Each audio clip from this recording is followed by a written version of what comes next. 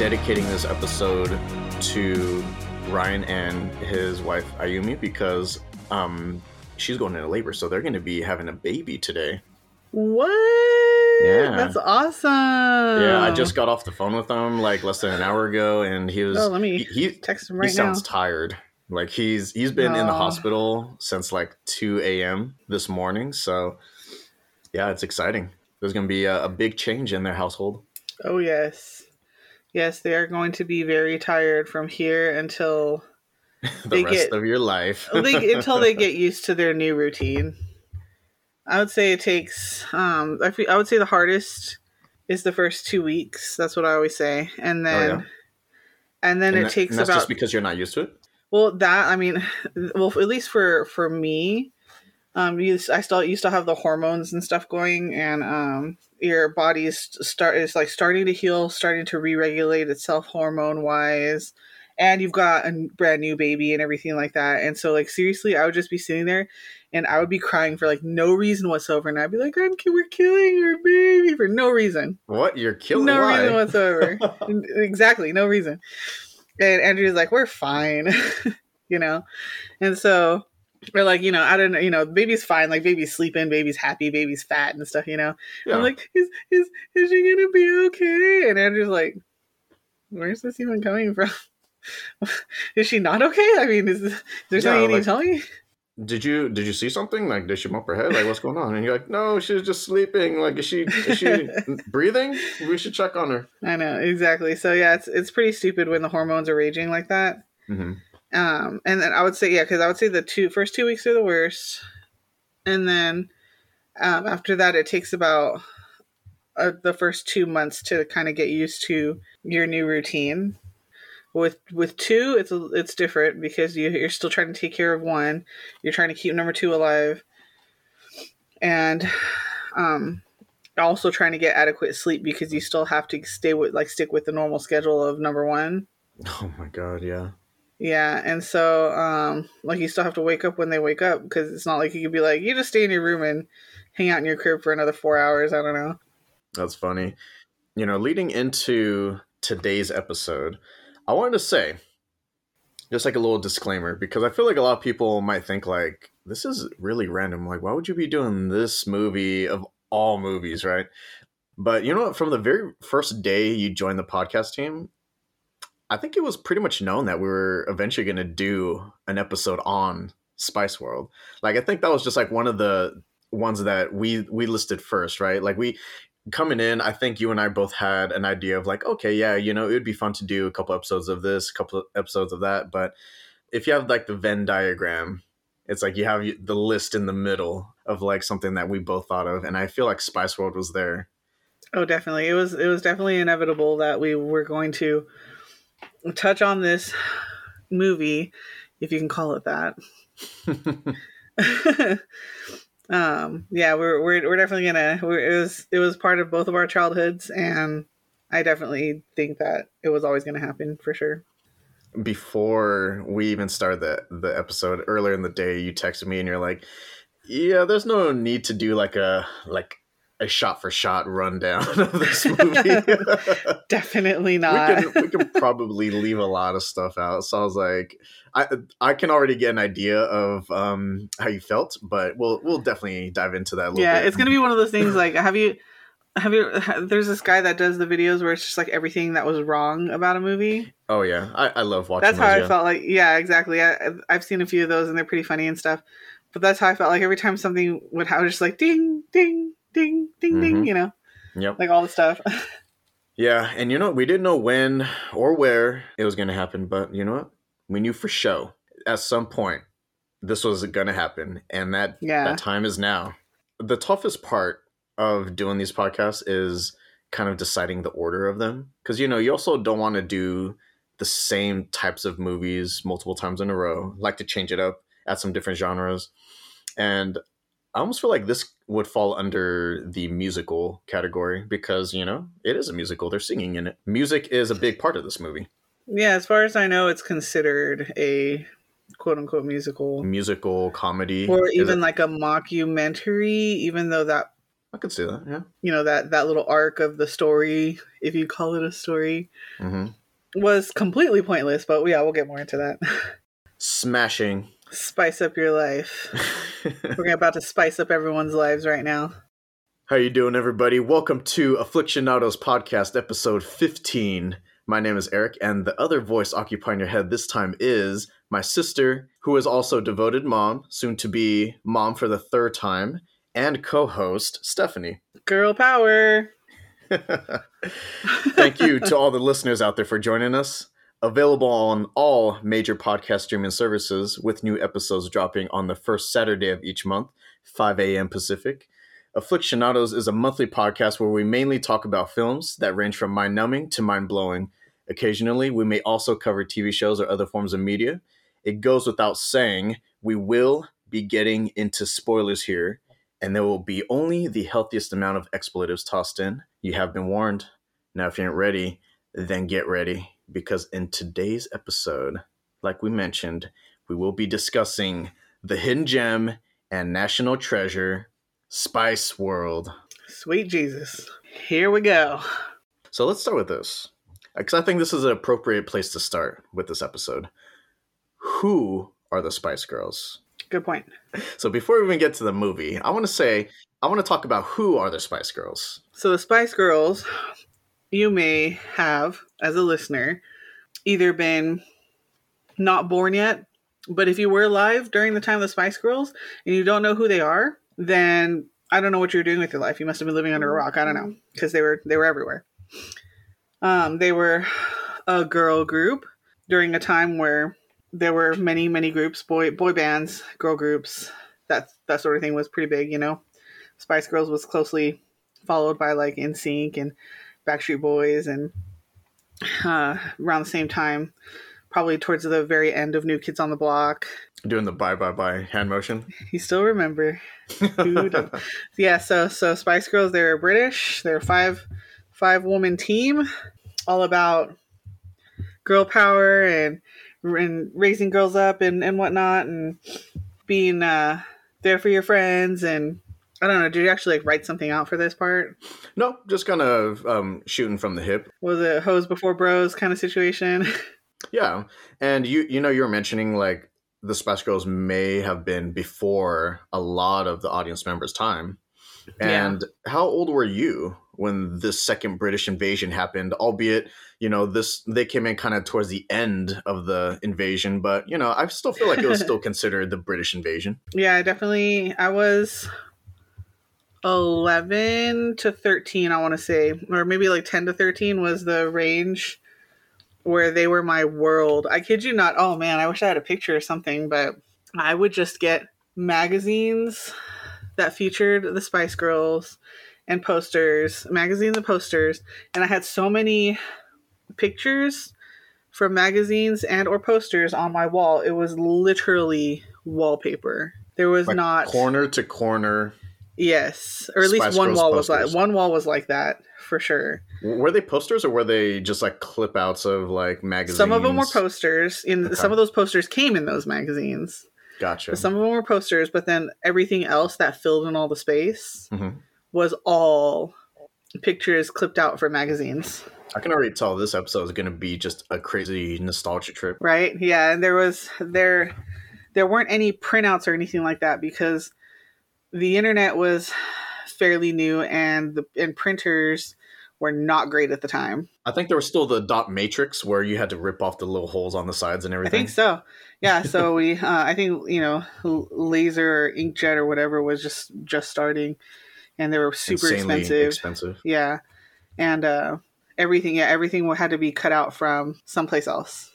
But wasn't that more fun? Like it was almost like a little craft activity. It was kind of like a hunt, trying to hunt down something I didn't already have. Okay. That's the part that was fun. What magazines would you get? Like, which ones had the best photos, would you say?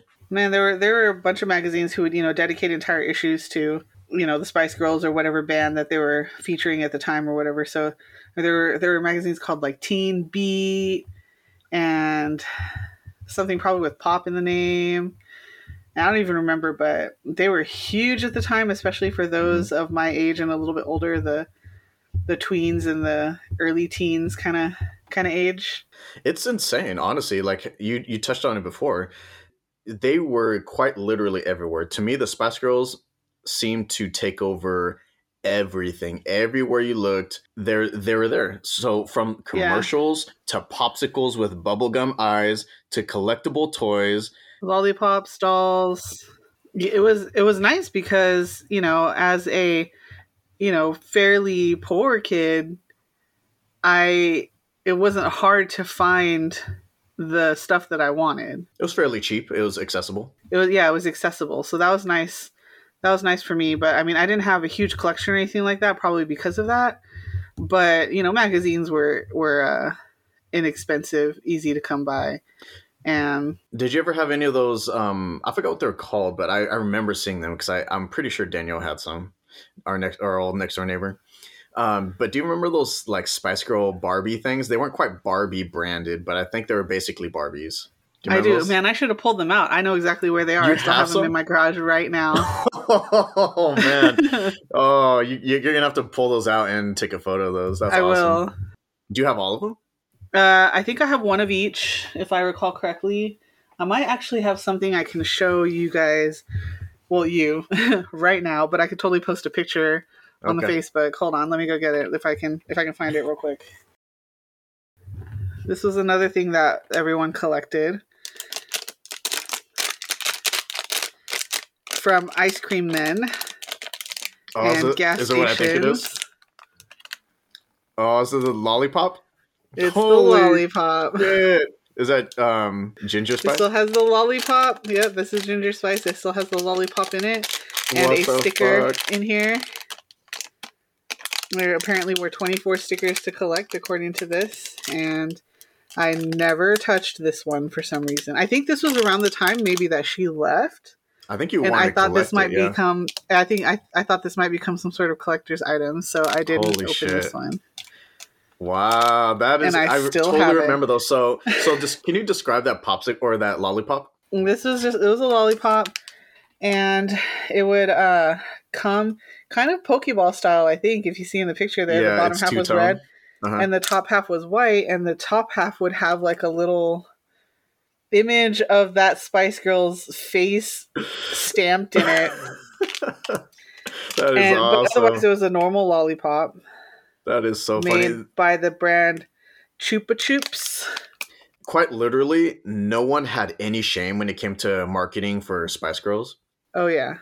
There was Spice Girls everything. I can only imagine the bootleg stuff that came off of that too. So. Oh, I know.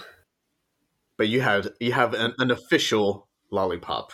That's awesome. You know, there would be places that would sell random like posters and things like that weren't official. Mm-hmm. And I want to say you could find them at like the kiosks in the malls and stuff like that, you know, or maybe even like a collectible card shop or something like that. And they would have, you know, unofficial bootleg posters and this and that. But if it was an image that I didn't have, I would want it. Yeah, you didn't care. You're like, official or not, I'll grab it. Yeah, so I was obsessed. And Spice Girls, their first album was the first compact disc I ever owned. Fun fact. What? I owned that CD before I even owned a CD player. You almost have to use that as like a way to convince mom and dad to say, okay, we'll finally get you a CD player. You're like, look, I have this disc and I have nowhere to play it. Not even, they didn't care. I just really wanted the CD. Mm-hmm. But soon after, I found a CD player that was on a decent sale. And so I was basically like, hey, can I get this CD player? I want to say it was like, I don't know, $10 or maybe less. Had to save up for it. It was my first little tiny, it was my first little tiny boombox thing. It had the CD player in the top and the tape player in the front, and it was fairly affordable and got the job done. Yeah, I would take that thing into the bathroom with me, you know, when I took my showers and blast my music. You played the shit out of that first album, didn't you? Did. Oh yeah. And this is also why I know the songs so well from the first album. Probably the first two albums actually, because I would hear them nonstop. Yep. So it was, you know, it's kind of cool because I also get to share this experience with you, you know, like otherwise I wouldn't have had any sort of memory of the Spice Girls and the craziness that the fandom that came with Yeah, that. that's true. You're welcome for that life experience. Favorite Spice Girl? My favorite Spice Girl was Posh Spice. Would you say she was the most popular? No. No? I wouldn't say she was the most popular, but she was, I want to say, one of the most popular. And here's another fun fact. Me and 4 friends on my street, we had our own Spice Girl group, and I kid you not, they basically recruited me at some point and just made me Scary Spice just because I was the only non-white girl in the group. Damn. Yeah, even though I'm Asian. I always thought that you helped build the group, but they recruited you later. I kind of took over. I mean, they recruited me last. Okay. As Scary Spice, but I kind of took over because we had the big carport on the side. Mm-hmm. We had 2 random bookshelves that were just sitting out there that we would tip onto their fronts and use as a stage. I actually would learn the choreography and teach it to them. I kid you not, I would learn the harmonies and teach them to them. Wow. And I would even make costumes. So what did they do? Like, how did they contribute to the group? By being members in it. That was it?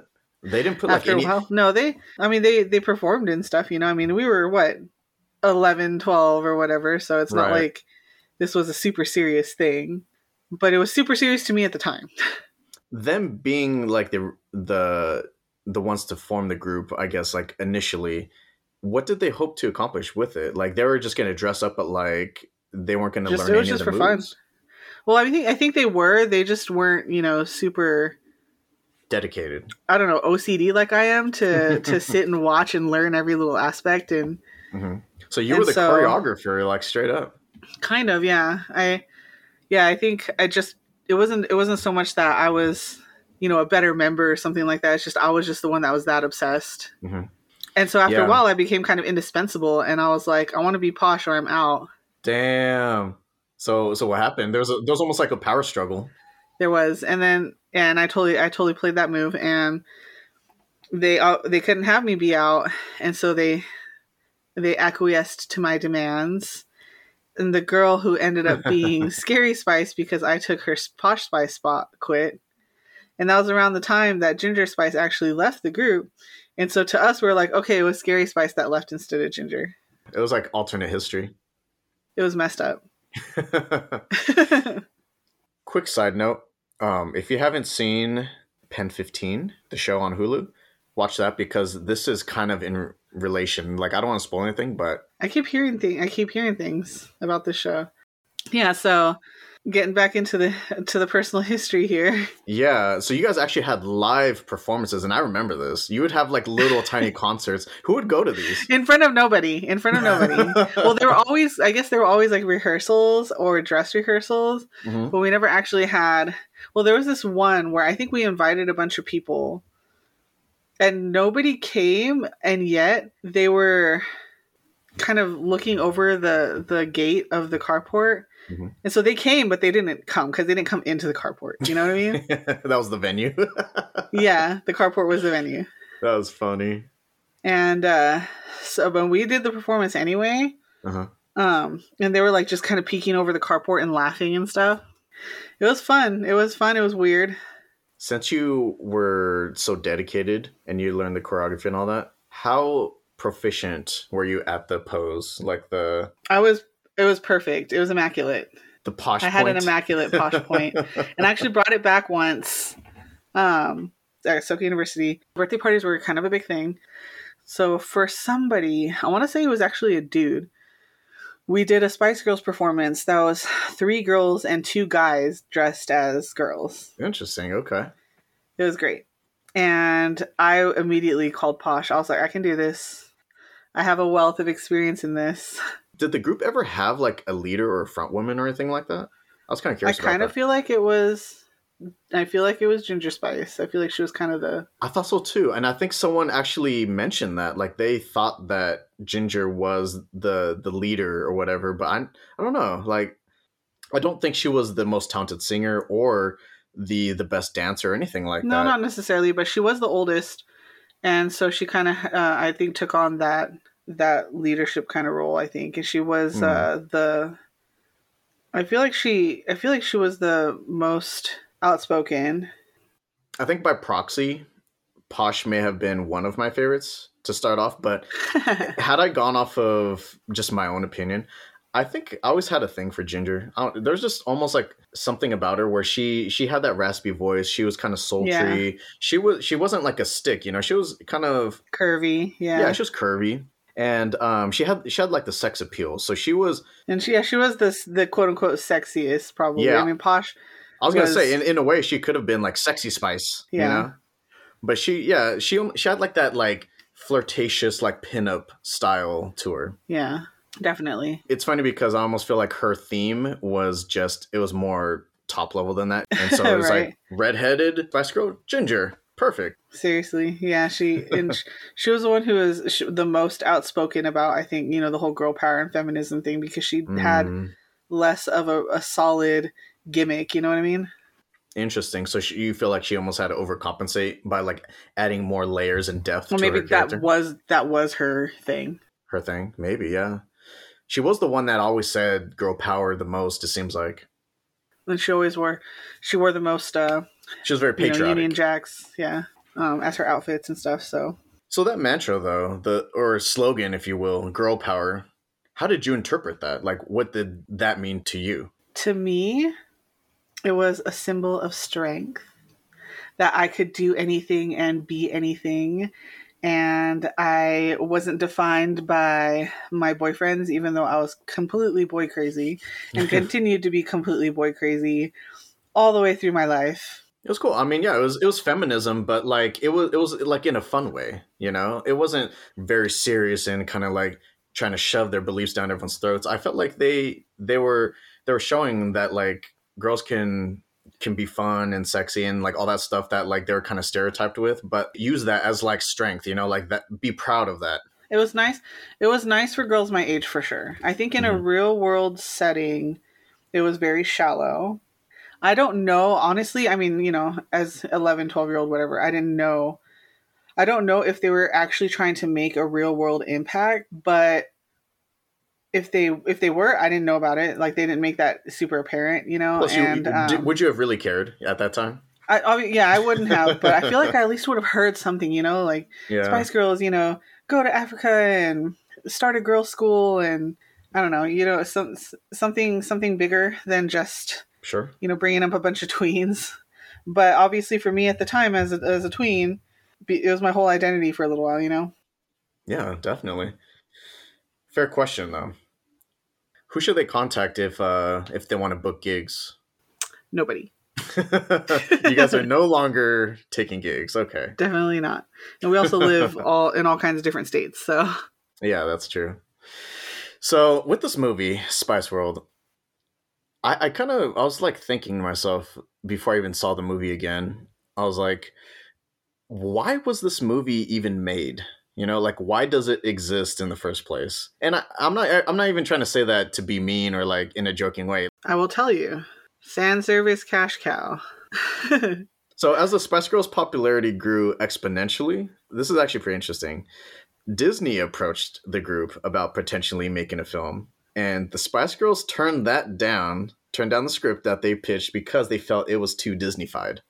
I And can see that. initially the script was about a young single mother of one of the Spice Girls, so it would have been like one of the Spice Girls' moms, and it would have been about her fighting hardship to form the band. And so they're like, nah, that sounds stupid. That's not even how the band formed. It would make more sense if they actually told a telling of how the band formed, Yeah, but that was done through show business ways like auditions and stuff. So it's not really oh, true. exciting. Yeah. And Kim Fuller, who's the brother of the Spice Girls manager, Simon Fuller, decided to write an original screenplay just for them, which would become this movie, Spice World. And what was interesting to think about was they still kept the idea of a single mother, but instead of it being like one of the Spice Girls' moms trying to form the group, it was just a friend A that was friend, pregnant. Yeah. yeah. And they have to realize that friendship is more important, everything that they preach. That their friendship is more important than, this or that, or Wealth or their fame or whatever. Yeah, their busy, famous lives and all that stuff. So, Spice World was released in 1997, directed by Bob Spears. I was actually surprised that this movie is only an hour and 33 minutes long. It's a short ass movie. It is. And I was thankful. Like, literally, the movie was starting, and I was like, how long do I have to sit through this? And I looked it up, and I was like, oh, thank goodness, it's only an hour and a half. I was kind of getting, like, some fatigue towards the end. So, like, the last quarter of the movie, I'm like, this movie's still going. I legit fell asleep a couple times. Oh, did you? Okay. So you thought I it was did. just boring. I was pretty tired. I didn't get a nap yesterday, so I was also pretty tired. Okay. Being 34 weeks pregnant, you need your naps. Were you really enthusiastic about watching it initially, and then halfway through? I was more nervous. No, I was actually more nervous because I knew that I liked it when I was young, and I knew why I liked it when I was young, which was just my huge Spice Girls fan love or whatever. But I had seen it enough times as a kid to remember, as an adult, it's not a good movie. So I was were you able to kind of gauge your expectations a little bit better though? Yeah. Like you knew what it was going in. Yeah, which is why I was kind of like, it's only an hour and a half, thank goodness. Oh, sidebar. Having mentioned the manager, Simon Fuller, do you know who that is? Like, does that name sound familiar to you? Yes, it does. So Simon was one of the creators of the insanely popular TV music competition series Pop Idol, as well as the spin-off series American Idol. Lordy, that makes sense. And I think I remember that. Even before that, do you remember the girl group Eden's Crush? Oh, definitely. I was thinking about this group and I was like, holy fuck, what the hell happened to Eden's Crush? We were into that show. Like, you remember Eden's Crush was the product of the TV show. What was it? It was Pop Stars, right? I think so. Yeah, that sounds right. It was a show dedicated to making girl group bands, right? Mm-hmm. I don't know if it went past that first season. I want to say I don't think that it did. Pop Stars was just one season, and it was, I think it played off of, or maybe it was just the American version of an ongoing Pop Stars competition that that was going on in other countries. I want to say like Australia or something like that. But what the hell happened to Eden's Crush? I remember you were into that group as well, right? I was. I don't know. Group was actually pretty damn good. They were, yeah. They just kind of dropped off the face of the earth. I guess we'll have to look into it and do a little post on it later. Even had a young Nicole Scherzinger as a member, which a lot of people know her as eventually joining and becoming the front woman for the Pussycat Dolls, elevating them to popularity. Mm-hmm. But what's cool is the show Pop Stars, that actually served as Simon Fuller's inspiration for Pop Idol. So that's why I brought it up. I thought it was kind of cool because it's all interconnected, because I do remember clearly that Eden's Crush wasn't too far before, American Idol and all that. Yeah, definitely. And American Idol was just different because instead of doing a group, you just did one person. Yeah. So essentially, I remember seeing it. I was like, oh, this is just more of the same. Yeah. And that's why I never really went past that initial season of American Idol, because I was like, it's just, it's more of the same. It's the same every season, season after season. And all those reality shows and competition shows never really been my bag. I've never really been all that into them. They're just the same thing over and over, you know what I mean? Yeah. But going back to Spice World, so the film never actually had an official movie soundtrack, which is kind of interesting because the Spice World album, which is the way you differentiate it is Spice World the movie is 2 words, and then Spice World the album is 1 word. I don't know why they did that. Maybe because they don't want people getting confused or whatever. But, I guess so. But Spice World the album had just come out a few months, I want to say like a month or 2 before the movie. And this was the huge follow-up to their first successful album, Spice. And since it was already being heavily promoted, Spice World, it also just kind of inadvertently served as the unofficial soundtrack for the movie. I guess, it makes sense because all the songs, pretty much most of the songs in the movie were just songs from those 2 albums. it has every single song from Spice World except for Move Over. Oh, that's funny. I did not know that. And whether played as a background or performed. Yeah, exactly. And what's interesting is they left out Move Over, and that wasn't because they didn't have enough time for it, because they even fit in a lot of songs from the first album. You know, they had like 4 or 5 songs from Spice on there as well. Yeah. So it was interesting that they left off Move Over, but it kind of makes sense because I was looking this up. I was like, so why was this? What was up with this song specifically? And I do remember the song quite well because it always felt different from the rest of the songs on Spice World, in my opinion. The song Move Over, sometimes referred to as Generation Next, as it was prominently featured in the Spice Girls Pepsi commercials. So you remember those? I definitely remember those. Yeah, I do. And maybe so. Was it because it was like too futuristic sounding? Is that what it was? So Move Over was written specifically as a jingle for PepsiCo's Generation Next advertising campaign and released January 1997. So the inclusion of the song on the Spice World album, I heard, garnered a lot of divisive opinions because the music critics, they thought that the production and the lyrical content just didn't match up with the rest of the album. Yeah, I feel like, maybe that was thrown on there more for the fans. It could have been, because, you know, as a fan, I would have wanted to own that song. Because it was part of the whole package, you know what I mean? Mm-hmm, mm-hmm. But yeah, it definitely doesn't fit the rest of the album. Yeah. And I could see why, like, you know, it didn't make it into the movie because of licensing reasons too, because I was like Pepsi song. Yeah, I think it was like too closely associated with Pepsi, so maybe they didn't have like full promotional rights for that song or something. I don't know. Interesting. It is interesting. And, you know, like I said before, to me, it felt different from the rest of the songs. Like, it's almost like and like how the critics were saying, it was the production and the lyrical content. So I do feel like they just kind of repeat the same verses over and over throughout the song. Yeah. And most of the song is just the chorus, you know, and the chorus is the part that was featured in the Pepsi Generation Next commercials. Oh, I remember.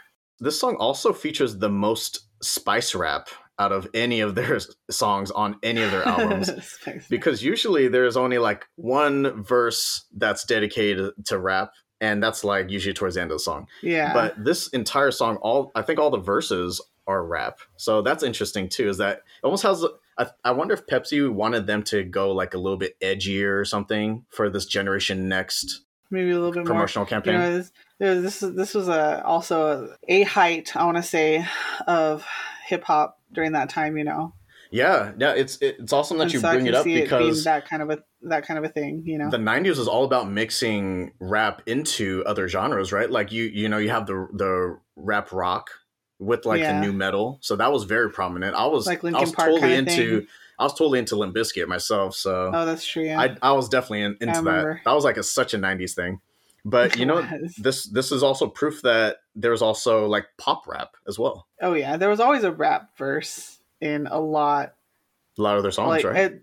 You know, the late 90s, early 2000s, there was always there was always a rap part. We carried on for a long time. I'm not like hating on Move Over because I actually felt like it was really well performed. It was fun, it was catchy fun as hell. Oh yeah. But to me, it just felt the most hollow out of all the songs on the first 2 albums. Like there's almost like no heart behind it, you know? Like it was just like... Right. I wonder if they didn't even want to do it. We'll never know. Maybe. I don't know. I think we should get into the movie. I want to talk about all the quote-unquote plot points and how they sucked. And I also want to, before we like fully jump into the movie... I just want to mention how difficult it was to watch this movie because this movie is nowhere to be found. And I had to come up with this fucking workaround in order to be able to watch this damn movie. I do have it on VHS, but I don't currently have a VHS player, so it wasn't getting watched that way. Who the hell has a VCR these days, right? Exactly. So I remember going in, this was like a couple of days ago, and I was like, okay, so I want to watch this movie before, you know, we record the podcast. And so I was looking to rent it somewhere, and it's nowhere. I was looking around, and I could not find this anywhere, not on Vudu, not on Netflix, Prime, HBO Max, Hulu, even Crackle, like it's not an option to rent or buy anywhere. And this workaround that I had to do, I don't know if you want to explain this part, but it was quite interesting to say the least. It was a Vudu feature. I mean, it wasn't available on Vudu to rent or buy, but Vudu does have a feature of transferring disc to digital. And so you just had to look up the UPC that would have shown up on any Spice World DVD and scan that in disc to digital, pay a couple bucks, and then you finally had it. That's the only way that you can watch it is Vudu disc to digital. You can't rent it or buy it on Vudu itself or anywhere else. I quite literally had to Google, like, how the hell can I watch this movie? Like, I'm like, how can you watch Spice World now? Because I wasn't going to like go on Amazon and buy a physical version. I'm already in the process of converting a lot of my movie collection to digital anyway. So I just thought, most of the stuff I want is on Vudu. I'll just go on there and rent it. It's fine. But I couldn't even do that. And congratulations. Now Spice World is part of your digital library. Now I have it forever because I went through the app. I had to like allow access to my camera so I can scan a QR code. Yeah, I use the built-in Vudu feature for converting a physical to digital. And I actually used my wife's phone to show the QR code so I can scan it with my phone. Not even a QR code, a UPC code. UPC code. Yeah. And then it finally gives you the option to purchase it. So yeah, you know what? Since I'm buying it, I might as well just get the HD version. That's what I was saying. I paid the $5. I paid the $5 also. And I was like, I don't know how bad the SD version is going to be. Yeah. I'm going to splurge and get the HD version. Splurge, yeah. It was either $2 or $5. And I was like, I might as well just get that version. It's fine. Yeah.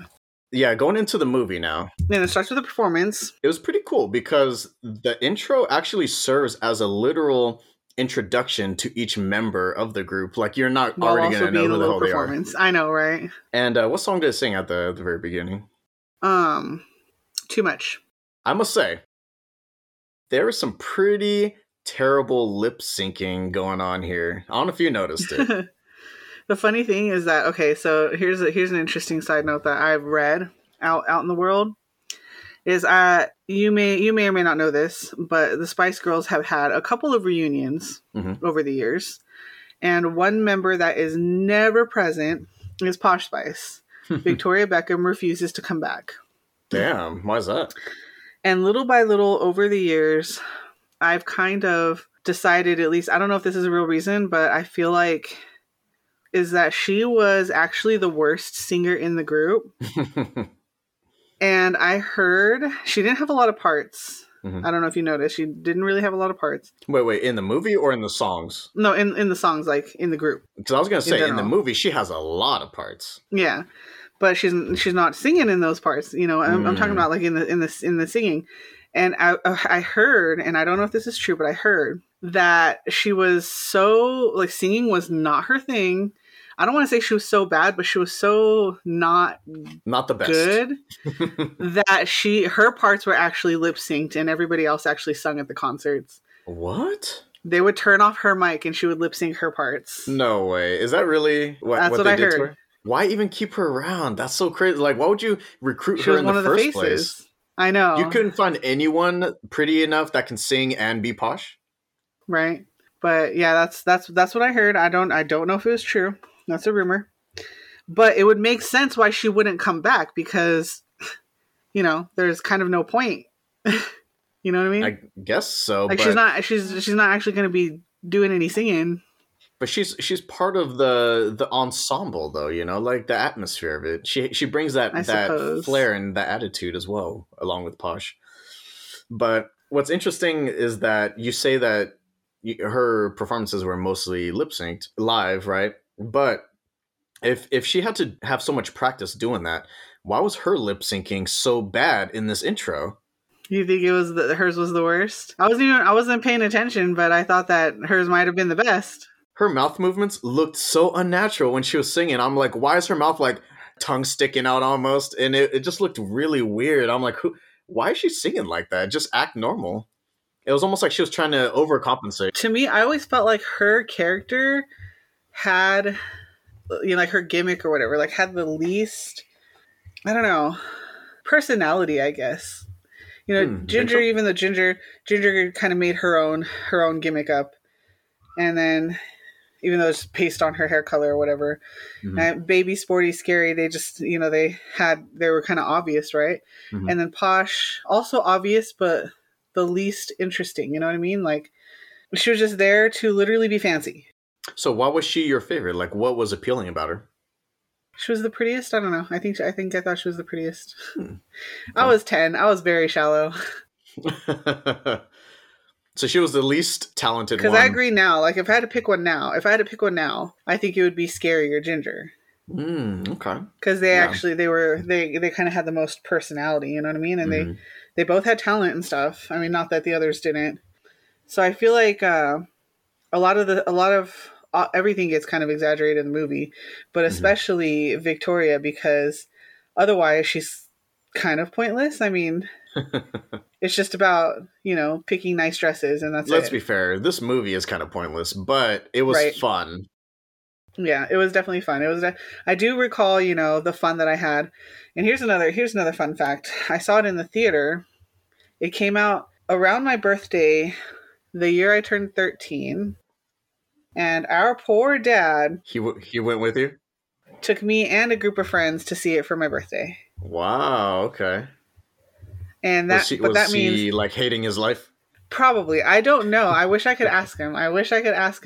He probably wouldn't even remember, even if he was alive. He probably wouldn't even Yeah. He remember. he probably wouldn't. I think he blocked it out of his mind. Right? It was so But I'm traumatic sure that was probably the worst day of his life. because there was a bunch of screeching. Like, And it was a shitty movie. yeah. Let's be real.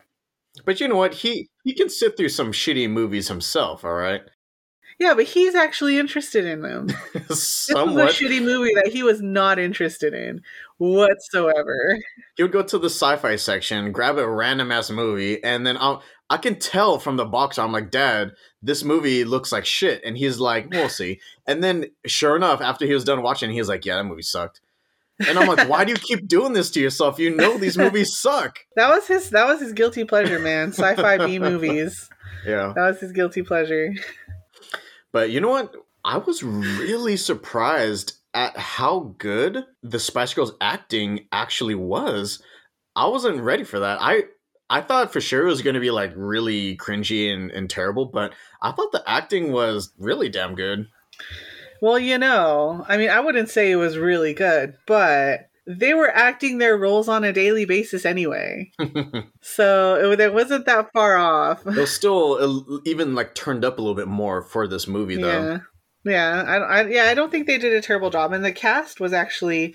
I was surprised to see some of the people that I saw in there, like Richard E. Grant, who played their road manager, Hmm. and the other girl that played Deborah. It's funny because to me she looks like there were a couple of characters in there that look like somebody else to me, and I was like, oh, I swear it's them, and I would look it up and it's not. But this girl, her most recent role that I can recall was a role in Enola Holmes. Oh, okay. But I swear she looks like Jodie Whittaker to me, who is the most recent Doctor in Doctor Who. Oh, she does kind of look like her. And I don't even watch Thank Doctor Who, you. but I know who you're talking about. Yes, and Jodie Whittaker's in Interesting. plenty of stuff. And I saw her and I was like, oh, I think that's Jodie Whittaker, and it's not. And then there's a guy who when they're trying to get the movie together, the guy who keeps like coming up with these scripts. Yeah, That dude looks like Jason Bateman to me. yeah. No, that guy was like too Yes. geeky. He looked too Yeah, geeky. I gotta do a side by side of those two guys, with Jason Bateman when he was younger. I can see maybe a couple features that resemble him, but I don't think so I don't know, I think overall. it's the mouth area. Maybe. And of course, you have Sir Elton John at the very beginning. These are the cameos though. These are these guys playing themselves, So yeah, Elton John, Elvis Costello, that one. I don't even know who this guy is, but the guy who Scary Spice changes his hair, Bob something. Oh, at the party, right? Okay. Yeah. He looked like So Slash to me. he wasn't Slash. I thought the same thing actually. I was like, this guy kind of looks like, but no, definitely not. And then When the girls first exit the venue, I don't know if this happened to you because I had like a certain volume set, right? Because the performances are going to be a little bit louder, and then like the audio, the dialogue's going to be really low. So I'm like, let me just turn up a bit. I feel like that's a pretty 90s feature. When they first exit the venue to meet the fans, and they're like on their way to their bus, the screaming fans, the audio for the scene was so freaking loud, and it like they wanted you to feel it. It almost blew my eardrums out, and that's what I was wondering. Goodness. I wonder if they left it like purposely that loud because they wanted to maybe resemble what it really could be. When you go out there and you see the ocean of fans, they're so excited to be there, and maybe that happens sometimes where they come out and they're just like really caught off guard. Yeah.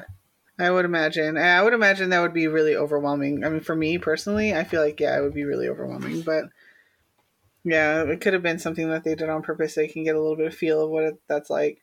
But then we move on to probably my favorite part of the whole movie, which is this Doctor Who TARDIS bus. Their magical double-decker tour bus. Bigger on the inside than it could ever be on the outside. Mm-hmm. I thought it was a pretty cool idea. I love that bus. Yeah, if every other part of the movie sucked, the bus was awesome, and they all had their little stereotype sections and stuff like that. But I just love the fact that it was really comfortable and way bigger on the inside than it was on the outside, and had different sections to it, and that was great. It was cool, yeah. It was this magic bus that was dubbed the Spice Bus, by the way. This thing was like enormous on the inside, and I think they were trying to. I don't know if they necessarily were trying to play up the fact that it was insanely huge on the inside. They like took out the top floor or whatever, the top row of seats of the double-decker bus, and they basically had like the huge ceiling, right? Elevated ceiling. Yeah. And the only thing that was up there was like just the manager's little desk or whatever. But I think they had a dining area. Oh, did I could have sworn I saw a dining area up there.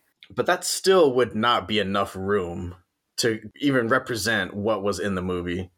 Yeah. You could almost have like a dance floor in the center of this bus. Oh yeah. It was crazy. There was a lot of space in the middle of the unused space in the middle of the bus that would not exist in real life on a real double-decker bus. Whose area, like whose like themed section of the bus did you like the most? Probably the most comfortable one.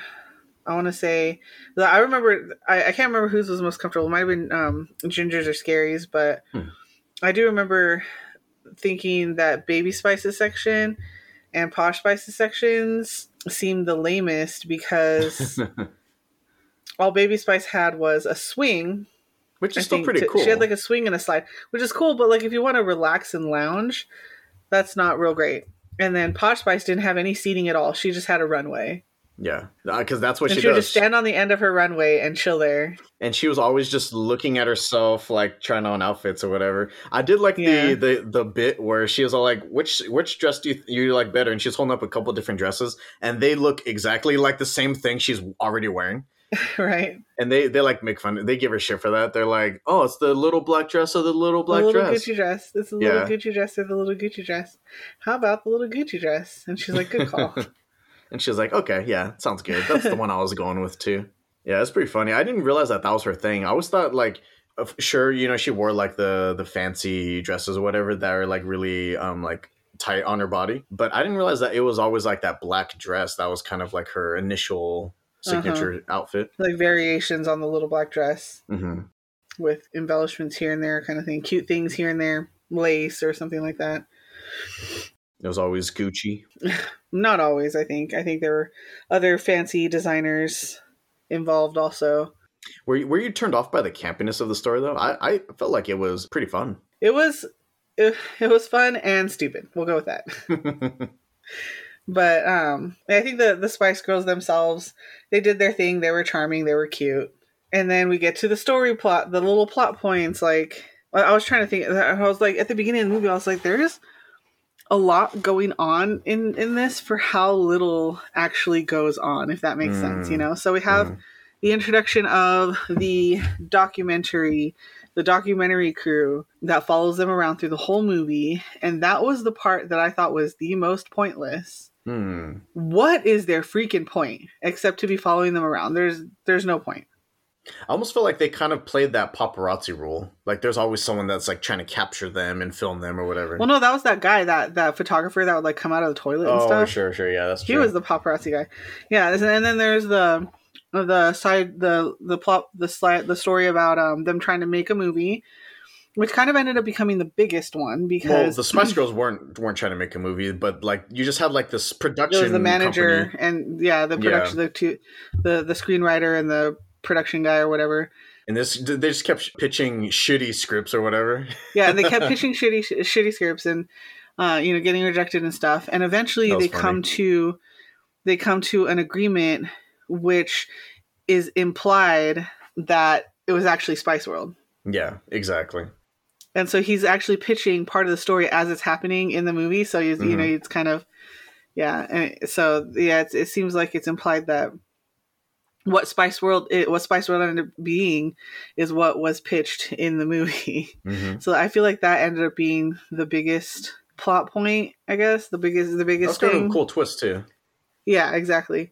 I thought that was like the cleverest part of the movie, to be honest. And then we have the random news guy who just doesn't want to see the Spice Girls everywhere and decides to take them down for no reason whatsoever other than the fact that he's just sick of seeing them everywhere. And that's when they hire that random photographer guy who is supposedly like really, really good.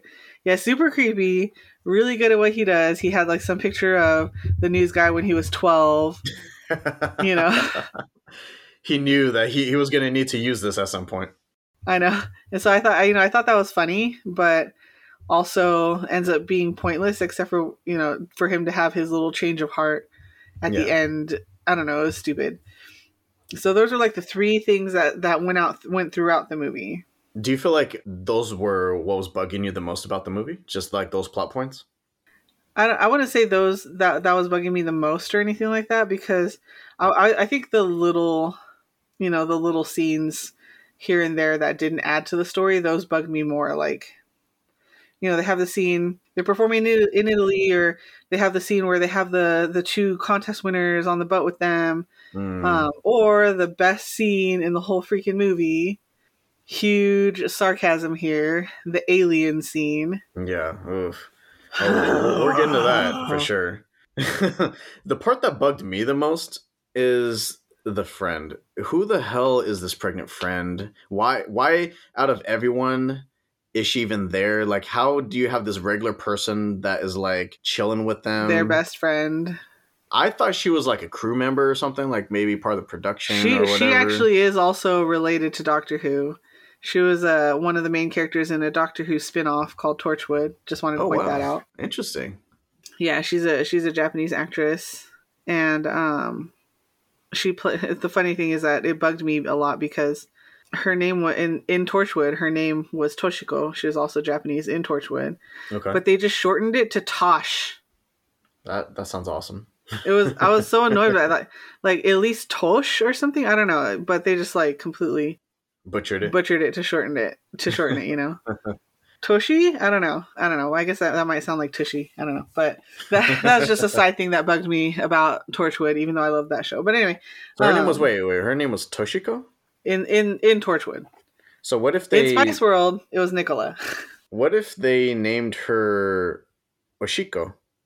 No. Ain't nobody gonna have that name. You dumbass. For sure. Oh my goodness. But yeah, I felt like she was just kind of annoying, and I was just sitting here wondering what the purpose of this character was, and I think the whole purpose of her character is just for them to have their little epiphany at the end that, their friends are more important than show business and all that stuff, I also wonder if they wanted to have someone just kind of represent a regular person, a regular everyday person that goes through everyday things, that's not like over the top like everything with the Spice Girls. Yeah, and then she also has to bring them down to reality at some point. Yeah, and she's like the most relatable person to the viewer, I feel like. Yeah. And then it almost makes it seem like it's possible to have a regular person actually be good friends with the Spice Girls, and the Spice Girls will drop everything that they're doing to hang out with this person. It's possible. I feel like that probably is real, except they probably all have their own individual friends. You know, they don't have like one friend that's best friends with all of them. You know what I mean? Yeah, that's true. Yeah. So yeah. Again, yeah, I agree. Like I remember remembering her before I watched it yesterday, and I was like, what was her point? And yeah, I think the whole point, literally the whole point, is just for her to bring them down to reality, and for them to have their little epiphany at the end. Right. I do want to do a shout out to Scary Spice's astronaut outfit because that thing was pretty wild. The one where they were practicing and she had the huge puffy coat on. Yeah. That was great. Yeah, it's pretty interesting because it's like, who the hell would ever wear that while you're performing? But I know, that was part of her style. She was really like out there, outgoing. Yeah, her and Ginger Spice were like the most out there ones, but they were out there in different ways. Oh yeah, very different. Their manager guy though, to me, it was kind of interesting because I kept expecting him to be the villain. He looks like a stereotypical movie villain to me. Right? And he's always like on the verge of having a freaking heart attack. Yeah. And he almost has a quote unquote, redeeming moment at the very end. I actually had the captions on, so I had never caught this before in any of my watchings. But at the very end, he apologizes to Deborah, and then he tells her he loves her, but at that moment she gets like called away. What? And so she never even hears it. I didn't even realize there was like a love thing going on between those two. Yeah, they were trying to insert, like, the night before, I can't remember which one said it, but saying something about they should just go out and basically implying that they should just go out, have a bunch of fun and have sex and that sort of thing. Have like whatever it is that you girls do. Yeah, I don't know. Yeah, so the two of them, they find each other in the bar, and they just one of them suggests that they should just do that. Just have like a one night stand kind of thing, and then it never really says if that happened or not. But yeah, he totally apologizes to her, and just as she gets called away, he kind of mumbles, "I love you," and I never would have caught it if I didn't have the captions on. And but then like she never hears it, and they just go on like normal. And I don't know if that was supposed to be like a little redeeming moment for him, but overall through the whole movie, he was just kind of a douche. So you didn't like him at all, huh? Not really. And then he even has there was the part where that bugged me, where with the Spice Girls, where they were supposed to get a break, and he had to break the bad news to them. Here's another pointless. Their actual manager or whatever, the chief. Who the hell was that guy? So there's different elements to the whole Spice Girls group, right? So you have the manager that's like basically babysitting them, and yeah. Oh, and to kind of like tie up like what we were talking about before, I guess I never really thought that there was a love interest thing going on because I felt like I guess she was their assistant, like the Spice Girls assistant. Yeah.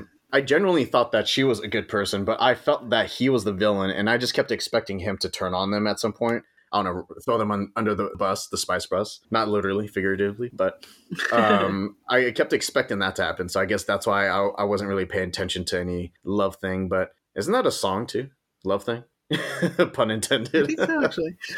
But yeah, I wasn't expecting that. But so the different elements to the group, you have the manager who's babysitting them. You have the assistant that's basically at their beck and call and is kind of like their confidant, their best friend, right? Yeah. As well.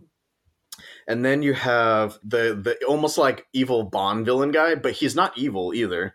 And that's Roger Moore, who's known for playing James Bond. And he it's funny that he plays like almost like a Bond villain, but he's supposed to be like the record label. He represents the record label. Yeah, that's what I was saying. Like he was like the production. Yeah, the record label has the power and is kind of like is the one that's like lighting a fire under them. And that's why he's in constant contact with their manager, because the manager has to carry that out and make sure it happens. Yeah. So yeah, he's constantly about to have a heart attack because of this guy or whatever.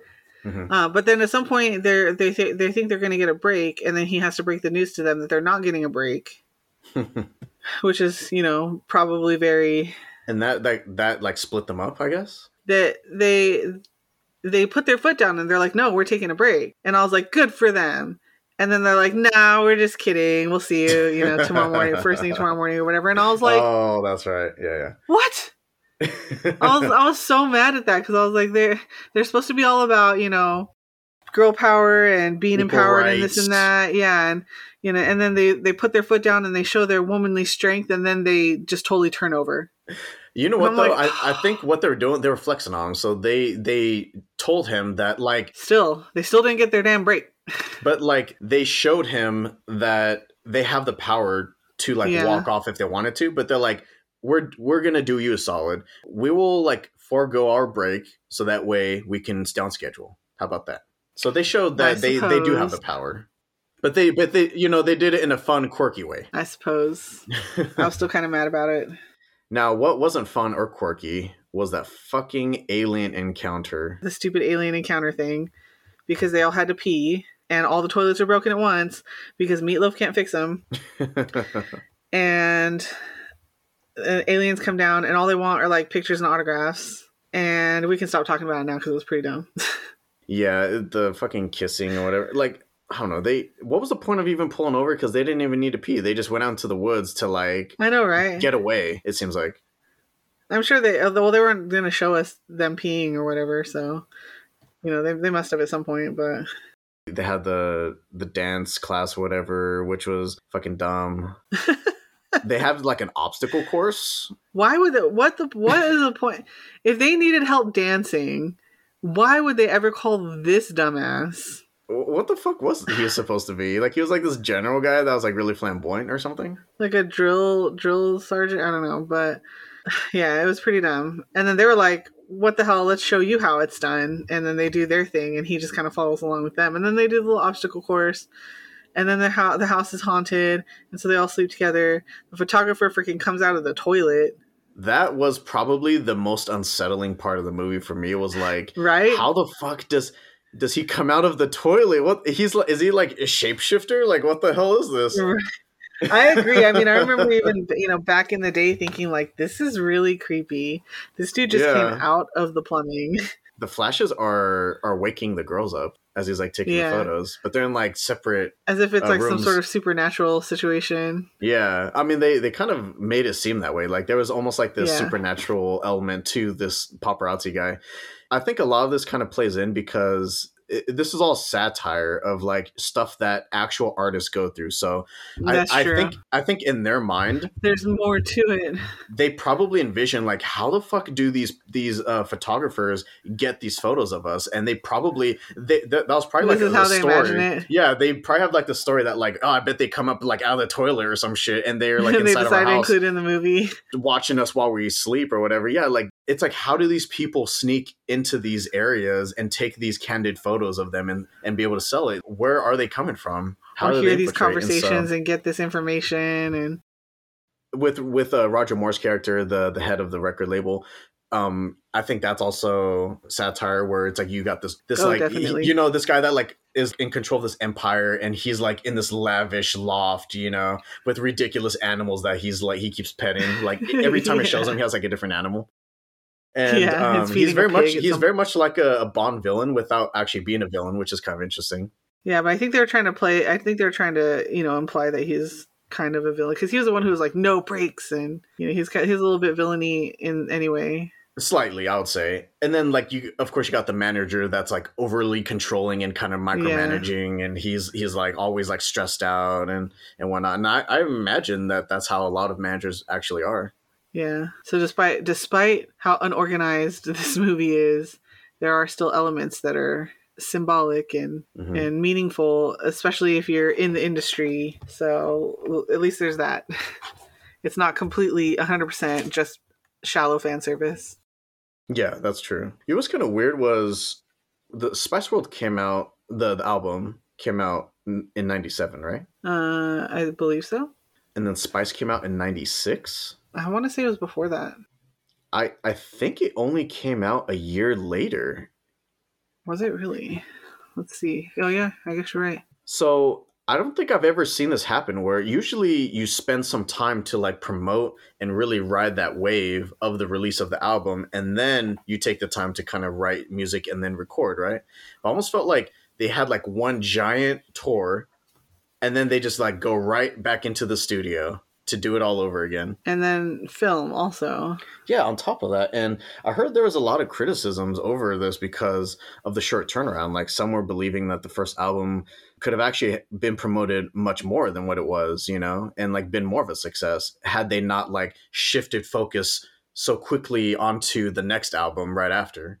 I think their success was fine. You know, maybe they could have been much more successful if they had paced it correctly.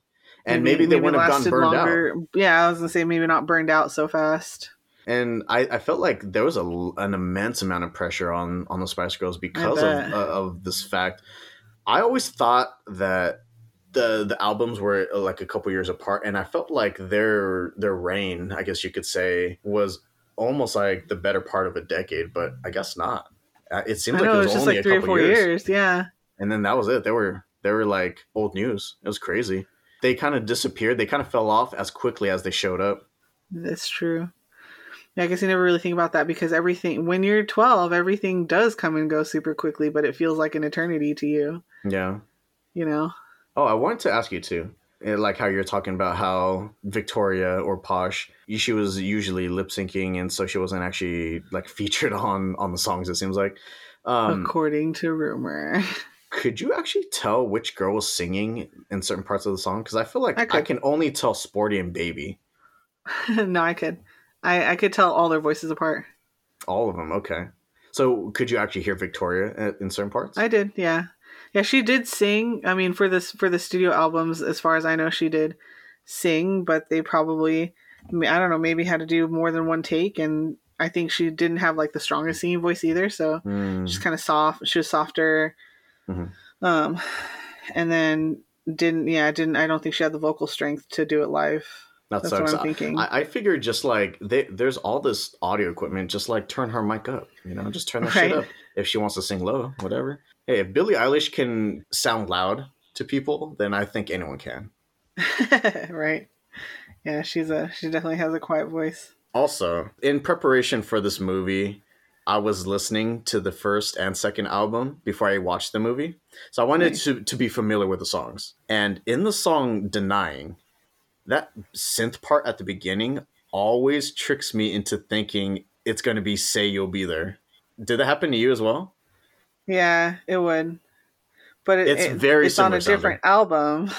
Yeah, exactly. That's why I was like... So that's the only thing. Yeah, that would kind of get me if I wasn't really paying attention. But since I usually listen to the album separately, that would kind of keep me, you know, in the... I even compared the two. So Say You'll Be There has like a slower build. It kind of has like the... and then like the song kicks in, right? But then Denying, it goes right into that synth part. So when you compare the two, it's pretty damn close. Wow. And I wonder why no one else really like kind of called them out on like, why are you using like the same like rhythm or whatever? Or, like... I'm sure somebody has. I don't think it was, you know, widely publicized, and us 12-year-old girls didn't give a crap. But oh, true. Yeah. You know, it's almost like they're just like recycling a song or an idea. But, you know, despite that. And that was just a popular sound during that time. I guess so. Yeah. But it's like the specific notes in order of how they do it is very similar to their own song, which is only a year old. Yeah. But despite that, Denying is still a pretty damn good song, and it's catchy. That's actually, I think, one of my favorite songs. I wonder what mine is. Well, you'll have some time to think about it. I know. I don't even think I've ever like pinpointed a favorite Spice Girl song now that I think about it. Well, that'll be your homework while we finish up this episode. Seriously. There are a couple things that I wanted to go over before we get to the end. Sure. So, really quick, was Posh already Victoria Beckham by this time, or was she still Adams? I believe so. Was she married to David? Let's see. In 97? Let's see, what year? I know she definitely got married the quickest. No, she wasn't. They got married in 99. Oh, shit. Okay. She was still Victoria Adams at this point. Yes. And you know what's weird is I never knew her as Adams. I only remembered her as Victoria Beckham. You probably just didn't even learn her name. You didn't learn her last name until after she was married. Yeah, that's fair enough. I think I only really knew them by the first name. We mostly just refer to them by their theme, right? Yeah. Posh this or Scary that or... Were you also interested in the Spice Force 5 pitch? Because I actually thought that was pretty damn interesting. I would watch that. I thought it was pretty dumb. It's like super campy, over the top, but it It felt. was, yeah. It would have been fun if they actually did something out of that, I think, if they had executed it well. But Hmm, even when they were pitching it, and like Scary Spice is supposed to be the explosion, she's supposed to be demolition the expert. demolition expert, and then she blows up the wrong building just in that little bit. I was like, what kind of expert? What the fuck? But like, how funny is that? Like, I think that's the whole point of it. Is like you have like Spice Force 5, but like it's still campy and comedic at the same time. Like it's Right. not meant to be taken serious. Like she's like looking to the left and she pushes down on the little like trigger, and then like she's like, "Oh crap!" and looks to the right, and like Yeah. that building explodes. And then of course you got Ginger, who's like the infiltrator. She's like the master of disguise. Of course. Yeah, that was hilarious. So she goes into the telephone booth and Oh, do you transforms into remember that guy. that little flashback when Baby's talking about how everyone's just gonna always gonna see her as innocent, and it does a little Mm. flashback that was like Clue, you know? Oh And yeah, that was Hugh Laurie. If you didn't notice that, was it really? yeah, Okay. the guy who was doing the whole accusing thing. He's like, "Was it you?" And she's like, "It can't be me." And he's like, "You're right. It's probably him." Exactly. I wonder why Ginger's to me seems to be the most intelligent one in the film. Like she seems to just be the most knowledgeable about most things, and she speaks multiple languages. And Yeah, I always kind of felt like she was the most mature in general. I not feel like not just in she had the theme. most yeah, and then she had the most like world knowledge, if that makes sense, you know. I feel like Hmm. she was the most in touch with what was going on in the world. Hmm. Which makes sense, like why she would kind of be the spearhead of the girl power movement. Exactly. Okay, and everyone else just kind of like followed her lead. So maybe that's why people thought that she was the de facto leader of the group. Yeah, and like I said, she was also the oldest one in the group and everything. I wonder if this is how the other girls thought of her, like, and they just kind of like blew it up, and really emphasized it in the movie, or if that was just something that the writers came up with, for the script. Yeah, I feel like in the group in general, I couldn't tell if the others looked up to her or not, but she always kind of came off as the leader to me, you know what I mean? Mm-hmm. One of those pointless scenes that you're talking about, weren't they like in a coffee shop or something, and they just start busting out "Wannabe" out of nowhere just to like put on a show for waitress and the chef? Well, they were reminiscing on how they started. Okay, so this was after they split up already. They like kind of went Yeah, their they had separate all gone ways. their own separate ways. Okay. You know, they were all mad or whatever. Had their fight But it's with. like, why would they be mad at each other? Like, why would they split up and stop talking to each other? I think they were just frustrated in general. They weren't like splitting up. They weren't mad at each other. And they were just kind of mad with the way things are going and with the way the manager was treating them. Sure. Okay. And so they just all decided to like take their break finally and all go home to like their respective places. And then they started all reminiscing about how they started and how they were actually with Nicola in this little coffee shop or whatever it was. Hmm. And they were friends, obviously friends with the owner. And they're like, hey, check out what we have. And, you know, now this place is shut down, boarded up, and they all kind of just wander Oh, so there that was a and they're flashback. reminiscing. Yeah, that Yeah, was a yeah. flashback. And that's why they all looked different. Like they all looked younger. Nicola wasn't pregnant. To me, this song is still overplayed. I fucking hate this song. Do you really? I don't hate it, but yeah, you're right. It's definitely overplayed. Anytime anyone ever mentions Spice Girls or wants to kind of like reference them, it's always "Wannabe," and everyone else is always like, "Yeah, I love that song." I will be okay if I never have to hear this specific song from them ever again. But you know what? I have to give credit where credit's due. It did serve as their great first single, and this is what really put them on the map.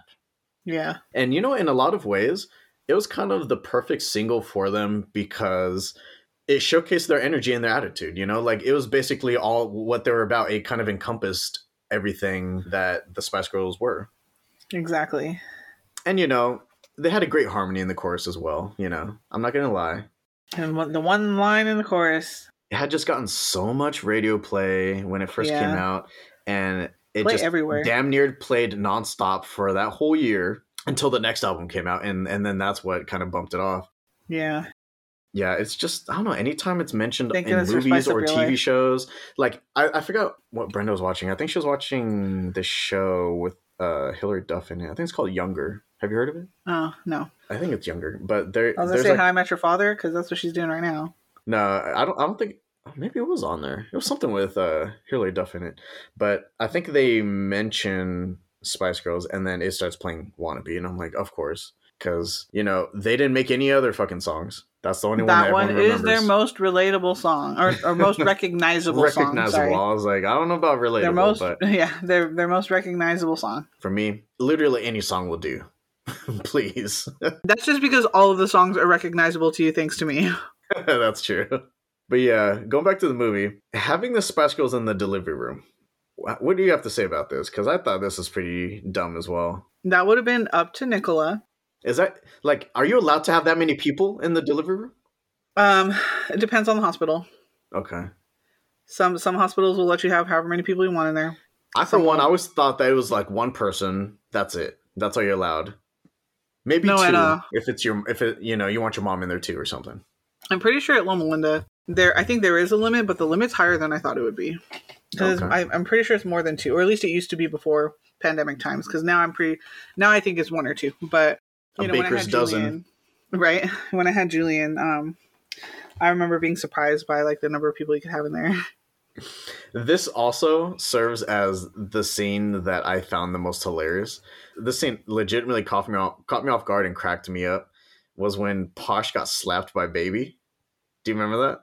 Yeah, Like, what did she say to her? I think she was just being overwhelmed by it. Like she was like, "I'm gonna faint. Someone slap me or something." And Baby was She like, actually slapped okay. her. And then she, like, her reaction, because she gets smacked and she's like, oh. I wonder if that was scripted. I think it was probably the script, but I just felt like that was such a funny moment because she was like surprised that someone actually slapped her. She was like, how dare you? Right. That was some of the most personality that I saw from Posh ever, Yeah. like either concert or movie. That's true. It was pretty, it was pretty fun like, to like see. I said, yeah, I think they were fun in the movie. Yeah, you got to definitely see a side of them that you don't normally see because when you'd see the Spice Girls, they would be performing. All I gotta say is the Spice Girls postponing their show to be there for their random ass pregnant friend. It really shows their fierce loyalty. And I hope that they do that for all of their pregnant friends, or else they're dead to me. I'm right. I'm glad that they finally put their foot down and did that. Yeah, because I was annoyed that they didn't get their break that they were supposed to get. true. What did you think of that wicked and dangerous bus flying scene on the Tower Bridge? Oh my goodness! Yeah, that was part of the movie pitch. That was obviously they were rushing to the show, but I feel like a lot of that was the speeding thing and the being on top of the bus for no apparent reason thing. And they got out of the bus just to get back in the bus. Yeah, and they like all that stuff was just part of the movie pitch. Yeah, and it was funny because the manager's like, "That sounds expensive," and he's like, "You're right." And so he shows like this like little toy model going over his head. Yeah, so that was fun. Still stupid, but fun. And then they finally have their final. And honestly, I was falling asleep during that part. Oh damn! And that was like not the end of because the it wasn't movie. exciting. Not even because just because I was tired. Not because it wasn't exciting. Because that was probably one of the most exciting parts of the movie, right? The girls, I don't even think they used stunt doubles during that jump. No CGI. It was all practical effects. I agree. Good job. Good job, Spice Girls. Girl power. That's right. Yeah, and then they have their great final performance, and that's pretty much it. Their quote unquote first live performance. Oh, was it? That was like the premise of the story is that this is their first live performance. Not that they didn't perform. I think they mean like televised live. Oh, like big, like major show. Yeah. Okay, because I was like, they performed with the asses in Italy, right? The asses. Another pointless part. Hey, but you know what? It was probably fun for them. They're like, hey, at least we get to see some men's asses, so that's cool. Another part where they put their foot down and then rolled over. I had to show that scene to Brenda though, where the head of the record label guy was bottle feeding that baby piglet. That was so adorable. That was adorable. It was like squirming in his arms. I know. They probably loved that. Everybody involved in the movie probably loved that. She was so concerned. Oh, you know, at the very beginning, when they first see Elton John and they all like kiss him and stuff, and he was just like, "Whoa," you know, kind of thing. Yeah. I was wondering. I was like, "Is this before he came out?" Huh. I always thought he came out way before that, but was it later? I actually don't know when Elton John came out. Huh. He just gets caught up in a Oh spice no, he came out in whirlwind. 1992, so yeah, it was before. Oh, gotcha. Okay, so maybe they felt even that's what made it more comical. Is Well, that I mean, like, everyone still loves Elton John, and everyone loved the Spice Girls too. So yeah, it makes sense that Elton John would also love the Spice Girls, and they're both like pop icons, you know, like they're super popular, and it was basically just like he got caught up in this whirlwind of spice kisses, you know, and that was pretty much it. Yeah. But yeah, I was just thinking that I was like, had he come out yet? You know, like that's you know, adds a little extra layer to it if he hadn't yet, which is funny. But yeah, no, I think that adds to the humor though, because it's like you know there's no sexual connotation to what's going on. It's just fun. I liked it. I liked it. I feel like I'm using that description a lot. This movie's just fun. Yeah, I think that's really its redeeming quality. It's the the funness for the fans. You know what wasn't fun was, and this was actually quite dark, was when the manager was planning to hang himself. Yeah. In the theater, I was like, God damn. Yeah, wow. I don't think that I don't think that would fly. Like that would have to come with a trigger warning, you know, nowadays. Yeah, I was like, this is like super dark. Wow, because he was gonna do it in front of the documentary crew, right? Like he was like, I'm sure. Like he was gonna go on. He was gonna do it in front of the whole audience. He was gonna go on stage. He was gonna start the show and then like hang himself with the noose, and he was like explaining it to the crew, and the crew was like cool with it. They're like, yeah, we're gonna get some good material now. And then when the Spice Girls show up, the documentary guy was like, well, there goes my great ending or something like that. That's fucked up. I know. And that ends the stupid, pointless documentary crew side story that didn't actually have any point whatsoever. I kind of feel for the manager guy because they did everything they could to piss this guy off, especially that boat scene. Like, what the fuck were they doing? Putting those girls in danger? They're being spontaneous. We're just trying to have, you know, a little like girl time or whatever they were saying. It's so stupid. What the hell? Yeah. If those little girls drowned, you know, or got hurt because they all had life. They did all have life jackets, so at least there's that. There was safety, but yeah, they definitely would have had to sign some forms before they did that. Yeah, super dangerous. So they could have fallen out and like landed on a buoy or something and like gotten seriously hurt. Anything could have happened. Yeah. So it's about that time. Unfortunately, I can hear kids getting riled up. Oh yeah. That is a wrap, folks. If you made it to the end of our podcast, then you're all invited to Spice World 2. Yeah, like that's ever going to happen. I was going to say the next world tour, which actually could happen. But make sure you show up with full garb and everything. Oh, yeah. Speaking of full garb, if you were a Spice Girl, what Spice would you be? Well, I felt like there were a lot of different options here because it's like you had everyone be a different and unique theme that like that was like something that really interested them, you know, like you definitely got the idea that Sporty was like she wanted to do something that involved like being physical because she was pretty athletic herself, right? Yeah.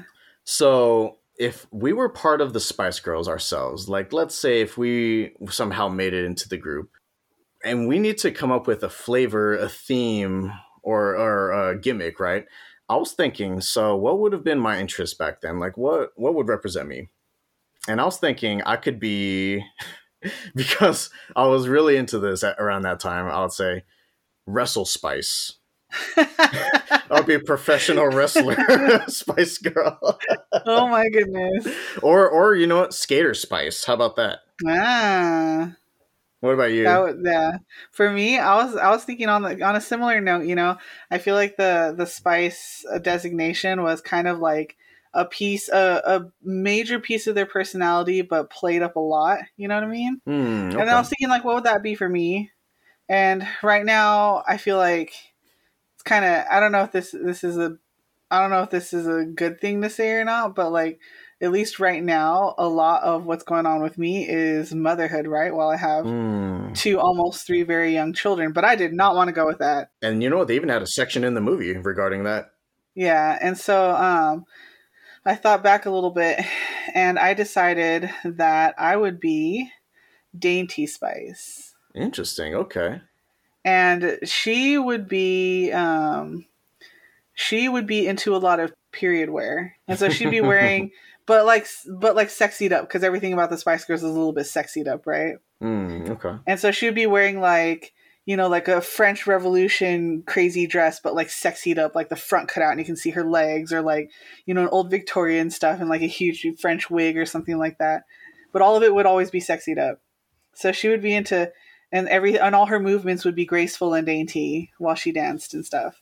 And so kind of similar to Posh, I guess, but like in the past. So yeah, that's feel. That's the Spice Girl that I envisioned. Period wear. I didn't actually start watching professional wrestling until probably like 2000s. Now I think about it, and I don't even think they made it there. They were only really popular from like 96 to 98, and then they just kind of fell off. But yeah, you know what? I think it's like, what else could be Skater. Skater was good, or Twisted Metal Spice. Metal, yeah. I don't even know if I was into like metal around that time. That might have been a little bit later. No, Twisted Metal specifically. Well, see, going in the same vein as that, I would say Nerdy Spice. How about that? There you go. Because if I'm just going by now, I would just be Old Spice. Right. I was gonna say I would be Grumpy Spice probably. Grumpy Spice or Mom Spice. Maybe like a nurturing Spice. I don't know. This movie was like a lot of fun going back, because it was just, such a nostalgia trip. It was really interesting to see like how this movie has aged since like the first time we watched it. Oh yeah, it did okay. I think it was, a lot of, since it wasn't a lot of like CGI or special effects or something like that, I think it aged okay. And it was interesting that they decided to go the meta route, because like how you're saying, the pitch of the movie is like this movie, Spice World. Yeah. And so it's like a movie about them making a movie about this movie. Exactly. And even gets more meta when they address the audience watching the movie in the end credits. Yeah. And they're like commenting on people like, why are you still watching? These are the credits, like, go home. And then it just explodes. There's that random bomb on the bus or whatever. Yeah. That made no sense. Exactly. And then they're like, some people are watching this on tape, and was there nothing interesting on TV or whatever? And I was like, nope. And you know what? Like, this wasn't my first nostalgia trip though, because I did actually follow up with the girls back in 2019 when they did like that UK tour. Right. I forgot what that was for, but I think they were only like toured around the UK. Yeah. And it's interesting because, Ginger left the Spice Girls, and then she came back, but then Posh left. So it's like they just never really had like the full like 5. I know. After Ginger left, they never had the full 5 again. And they keep trying to get her back, but she's always like, nope, I'm not interested. Nope, I'm not interested. And man, yeah, I watched that whole show though, and to Brenda's chagrin, because she's definitely not like, she doesn't have that same nostalgia that we did. And I think she was much more of a casual fan. Yeah, I watched it and I loved it. It was very nostalgic and very heartwarming to see them back together and see them performing my old favorites and stuff like that, And I want to shout out to Sporty. And I know we've talked about this in the past, but I want to say that Sporty, she hasn't lost her touch. Out of everyone, I feel like she can still bust those moves out. I always felt like she just never really got the respect she deserved, in their heyday. Yeah, she has a unique voice, and I don't think it's everybody's cup of tea. Mm-hmm. It definitely wasn't mine at the time, but I can appreciate it, And she does have, like, she can sing, and she can, she has power in her voice and stuff like that. And she can backflip at the same freaking time. Like, props to her for sure. When you think about it, Sporty kind of had all of the best parts in every song. Yeah. It's because she had the most power. She had the most vocal power, I think. Yeah. I mean, again, her voice itself is not everybody's cup of tea, but she could carry those parts the way that the other Spice Girls couldn't. You know what I mean? Yeah, definitely. Like Sporty, I think she's kind of like held up physically, like physicality speaking. I think she's kind of like maintained it, but in terms of like who aged the best, I think Scary hands down aged the best. Yeah. She still looks, if not exactly the same, I think she actually looks better now than she did back then, which is funny to say. Yeah, I mean, let's be real. Ginger and Baby are aging like white women, and Victoria Beckham, she keeps her beauty through. I'm gonna assume that's what I'm assuming. I'm not gonna say it, but I'm gonna say that. That's what I'm assuming.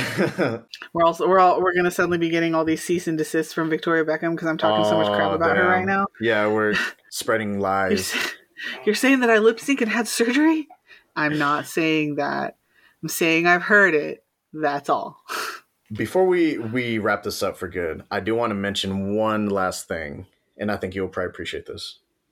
So, with the Spice Girls being so popular for those couple years, and then not long after the movie, Ginger kind of left, they start working on the third album, and I remember this vividly. I wanted to give an honorable mention to the song Goodbye, because I don't know if they ever said it, but this song a lot of people thought was dedicated to Ginger leaving, which was a big deal for the group. It definitely was, yeah. And I remember you racing home with this VHS in hand, this unmarked VHS, and you had a recording of MTV when Goodbye, the music video, had just dropped. Yeah, I probably taped it at Kim's house because she had cable. She had MTV, and I remember you watched that thing on loop. Like, you just kept watching it over and over and over. Yep. I bet Mom and Dad love that. I went back and watched it before we recorded this, and it's kind of emotional, isn't it? This song's intense. Like, this song is still pretty awesome. The video itself may have aged a bit, but you know what? The song holds up. I'm just going to say the song holds up. I believe that was Victoria Beckham premiering her short haircut, too. Oh, yeah, that's true. She went like Pixie, huh? Yeah, she did. She always had the bob, right? Yeah. Or like the A-line cut thing going on. Mm-hmm. But you know what? In this song, Scary brings it home in the climax of the song. So I just want to give her props for that. Yeah. Yeah, it's a good song. Anything else? No, I think that's it. Yeah, I'm gonna have to take off. I hear kids crying, and Andrew texted me that Julian misses me. Cool. All right. This has been Affliction Oz Podcast, episode 15, Spice World. Just a reminder, we are available on all major podcast streaming services, with new episodes dropping on the first Saturday of each month, 5 a.m. Pacific. Thank you to the listeners out there for joining us, and we will see you all next time. Woo! Girl power.